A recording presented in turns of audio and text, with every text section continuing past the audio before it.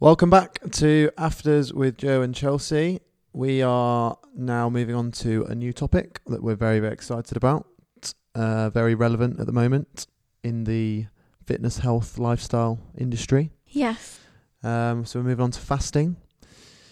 Now, a couple of episodes on it because it's quite a big topic. But very big, isn't it? What would you say fasting is?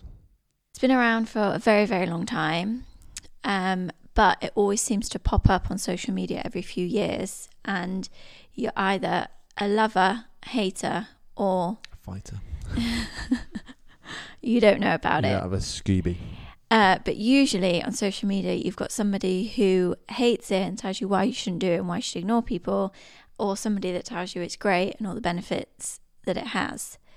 What I do find is most of the people that talk about it come at it from a weight loss point of view, which is not what we use fasting for, and is also not the only benefit or really the focus of fasting for me personally.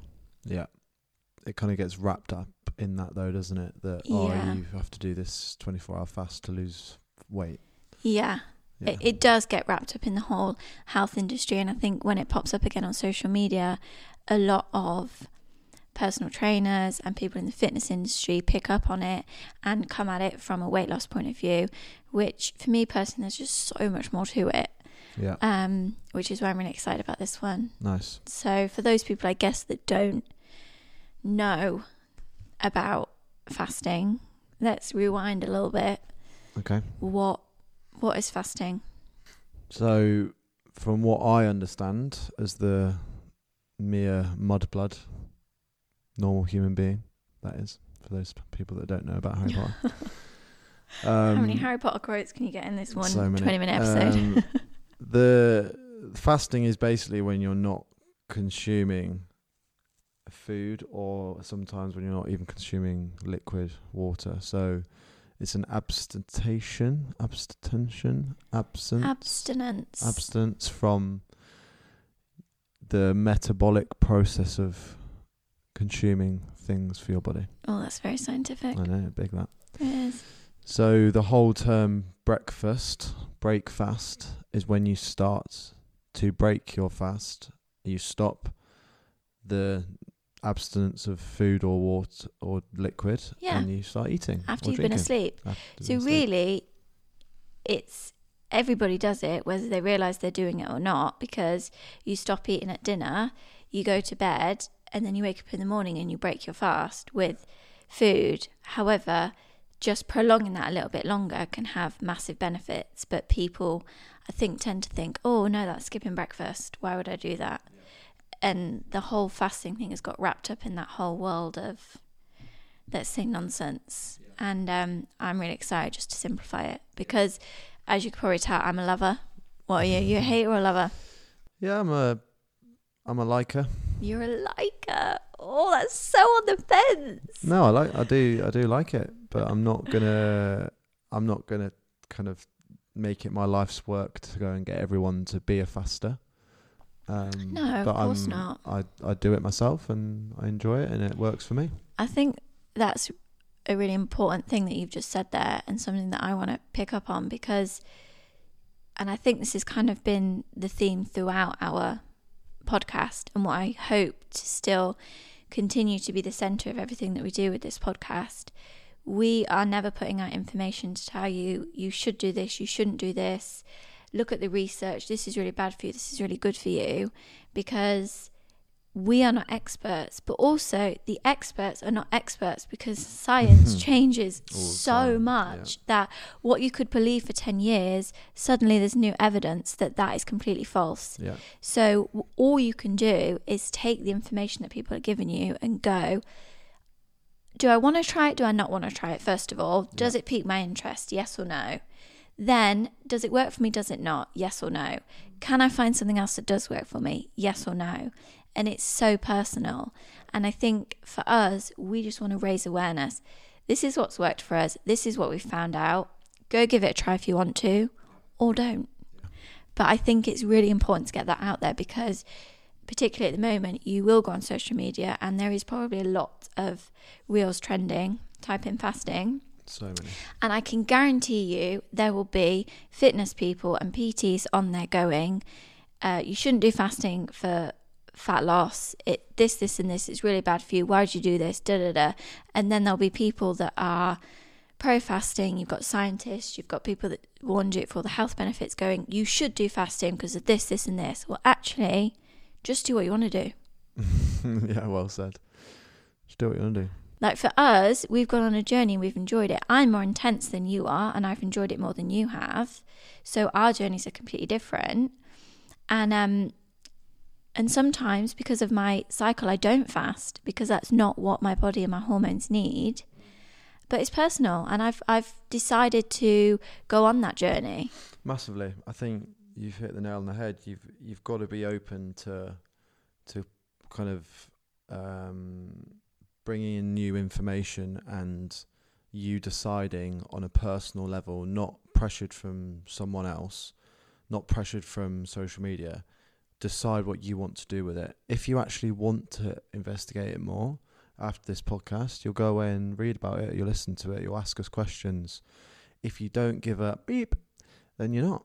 Like, it's simple as that. Yeah. But as we keep saying, we're not here to tell you this is the right thing to do for everyone. This is just what's worked for us, what's we've found out, and if it helps one person, we've done our job. Let's weave through the bullshizing of social media and just, give people the information that they can then take away and decide if it works for them or not. Yeah. I think from my personal standpoint, I remember where I was in Bradford in my first teaching job in Beckford Thornton, and this kid came in to do a placement for like 6 months or whatever to help in our department, and he was fasting, and I was like, what the hell are you doing? Like, why are you choosing not to eat until like 1 p.m. in the afternoon? I was like, it was just against everything I believed in. It was like, no, you've got to eat more to get your metabolism going. You've got to kind of get the nutrients in for the energy for the day. And it took me a couple of years to kind of even think about that being an option. And now I've tried it myself. I'm like, what? Like, and funnily enough, it was actually listening to a podcast where we heard a doctor talking about it that we suddenly thought, you know what, maybe we're in the place where we can maybe investigate a little bit more into this. But this is like, I think it's what society is built upon is you have to eat breakfast at a certain time. You have to have your meals at a certain time because it goes in line with their business. It goes in line with their monetary values. As a person, you have the freedom to eat whenever you want, but the fasting kind of myths of you've got to people that are trying to not promote fasting no, you've got to wake up at 7 a.m. and eat your breakfast, you've got to eat your cereal to get your energy for the day, and that's absolute rubbish because we've been through it ourselves. We spoke about it a lot on the gut episodes at the start of this podcast. You just have an open mind, have an open mind to it, because here's a fun fact as well. It does make a difference. We may or may not be true, but for anybody that loves to call people out on social media, I'm sure there's many that would like to call me out on this, so you can go do your own investigating. The phrase breakfast is the most important meal of the day came from cereal companies, American cereal companies, as a way to get people to eat their cereals. So if you go back in history, there's no point scientifically where there are studies and it's proven that breakfast is the most important meal of the day. That was something that was formed. Kellogg's, isn't it? By, a breakfast cereal company for marketing. And it's stayed with us. Yeah, it's just questioned, why am I eating when I'm eating? Just ask that question to yourself. Why am I eating this meal at this time of the day? Is it because I want to eat it, or is it because I've been told subconsciously in the background of growing up, from my parents, from my family, from the news, from the media, that I have to have breakfast at this time. How many people have done this? They're feeling hungry for whatever reason, could be anything, and they look at the clock and they go, oh, it's only 11, I can't have my lunch now. Or they go, oh gosh, is that the time, 12:30, I need to eat. I need to eat some lunch. You are basing your eating on a time that you have been told by society, not by your body going, you need to give me some fuel now. So true. And then you could even delve into like what you're being told to eat to break your fast as well, which is just completely wrong for what you need for the day. We could talk about this all day. What are some of the types of fasts that you can do? Don't go into detail, just name a few, because we're going to talk about them in the next episodes. Yeah, so I think a bit of a disclaimer for anyone that wanting to look into fasting or do fasting, it is going to be completely different for men and women. So the different types of fast, typically when you're starting your fasting journey, you'd probably do intermittent fasting, which essentially means that you have an 8 to 10 hour eating window, and then for 13 to 15 hours you don't eat. But considering that you're asleep for around 8 hours of those, and then you'd probably have hopefully about 2 hours after having your dinner before you go to bed, you're only really waiting a few hours in the morning before eating again. And the time that you have your breakfast really depends on whether you're an early sleeper or a late sleeper. Because if you sleep in early and you're having your dinner, I don't know, between 5:30 and 7, then you're having your breakfast at a pretty reasonable time for society. Reasonable, 9, 10. If you're a later person, you're not eating until 9, 10 at night, and then you're going to bed at maybe 12, 1 o'clock in the morning. We won't talk about that. Then yes, you're probably not going to be breaking your fast the next day until 1 o'clock in the afternoon, but that's because you are eating later at night and you're going to bed later. So it really just depends on, when you eat and when you sleep, which varies for everyone. So that's kind of like intermittent fasting, and that's what people tend to do every day because it just gives them that shorter window for eating and easier to follow consistency, isn't it's really easy for consistency because you get into a rhythm like 6:30 you're having your dinner, and usually people aren't really eating. There's probably maybe an hour difference in when they eat. People tend to be in a bit of a habit with the time that they eat. So it's not really difficult to. The only thing with that is if you're a woman, it doesn't tend to work consistently with doing the same thing every day. And also for men, adding in different styles of fasts every so often so that your body doesn't get used to it. So there's other things like 24-hour fast, which helps reset your gut. There's the talk of autophagy fasts, which I think we'll discuss more next week because I really want to delve into the... It's a really interesting one because it's come from a scientist that won a Nobel Prize for his findings, and it was all to do around cancer patients. But at the moment, it's got sucked out of the depth of science and it's been splayed all over social media for, I guess, Chinese whispers. By the time people are doing these videos on social media, so there's very confusing messages around the different types of fasts. But essentially, intermittent fasting is probably the place that most people start off. And obviously there's health benefits for that, which you can talk about because we'll talk about that next week because we can talk about each of the fasts that there are and then the benefits to both. The main thing is people are like, well, why would I want to eat an 8 to 10 hour window? It's the not eating in the 13 to 15 hour window that helps your body reset. And that is the focus. There is a lot of focus on fat loss and things like that, but really for us it's been the health benefits. But yeah, it's just very different for women, so we will delve in way more detail into that next week. Okay. What's been your favourite thing about fasting?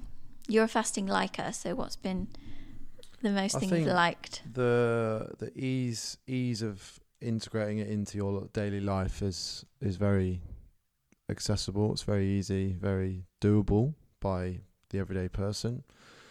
You feel, I kind of told this story to myself or I lived by this story that I would get too hangry if I didn't eat in the morning and I wouldn't have enough energy. But after about a week of doing it, where I changed from eating before I went to school, I used to have eggs before I went to school and then have breakfast at school, I just missed out that eggs before school and then went and had my first meal of the day at around break time at school. So that was about 9:45, 10 a.m. And for me, the benefits I saw were loads. I had better concentration, better focus in the mornings. I didn't have like an energy crash at around the mid-morning, afternoon time, early afternoon, where I'm like craving that next meal. I had significant amount of weight loss. I don't know whether that's because I was missing out those eggs or I was changing my eating window. It might have been a bit of both. But I just felt more weight loss or fat loss? Fat loss. I think I just felt more healthy. I don't know if that's a placebo effect or if there's just something that's happening that's But I different. think it's worth mentioning, like, in line with that, we have really changed the foods that we're eating. Yeah. And instead of having, I don't know, more food and it be more ultra processed and I don't know, like your packaged proteins and things like that, it's more whole foods. So even though you may sometimes be eating less than you would normally, you're getting a whole lot of more nutrients than you would normally get when you're just focusing on trying to be healthy and not really thinking about the foods and when you're eating. I think as well, you pointed out there, always made me think of something where what you will start to find at home is when you start to like integrate these things that we've been talking about over a sustained period of time, you do actually naturally become healthier because if you're someone that's going to take fasting seriously, you're not just going to do it half-heartedly and do it once a week. You're going to do it and follow it. And from following that, you're not going to want to break your fast with a McDonald's breakfast because it's going to make you feel awful and it's going to have the adverse effect that you wanted it to have. So because you're doing this fast, you're like, okay, well, I've now done that hard bit. What do I now do to break my fast and help me for the rest of the day? And that just builds in and your lifestyle changes. Yeah. The people that are wanting to take this seriously, like we have, it's made a massive difference. Yeah. And the people that are putting themselves out there to try it and do it consistently will naturally become healthier, lose fat, have more energy, have better relationships with their friends and family, and have probably more ambition. know more when they are actually hungry. And there we go. It just all adds together, doesn't it? Yeah. Just before I ask you, I think as well, 24-hour fast has been mad for me as well. So me and Chelsea, when we travel, we do a 24-hour fast. Well, a lot of the time. So that's where we have a meal. Let's say we're going to be traveling in the morning, so we have our last meal the night before, and then we won't eat again until the following evening when we've got back or we've finished our traveling for the day. So we avoid any food on the plane, in the airport. We'll just be drinking lots of water and then some black coffee as well, which won't actually break your fast, and we'll talk about that in the next episode as well. What foods you can still be consuming that won't break fasting, your fast. I think that's the biggest myth. Unless you're specifically doing a water fast, fasting doesn't necessarily mean not consuming anything. Yeah. And that, so much to talk about. And that has had a massive impact on my gut health. Not necessarily energy, not necessarily, I don't know, muscle growth or anything like that. It's better. The sole focus of it was to help my gut when I travel, because everyone's been there where you travel and your gut goes off a little bit because of the travel, maybe the anxiety, sometimes people get constipation when they travel. Might go the other way. They might have too loose a stool, and it's mainly due to what you are consuming in that period of time. And you're not exercising, you're not moving, so you're sedentary for a long time on the days of travel, which does not help your digestion. So for us, we now swear by it where we do it. I think our biggest one was when we came back from New Zealand. It ended up being like a 32-hour one.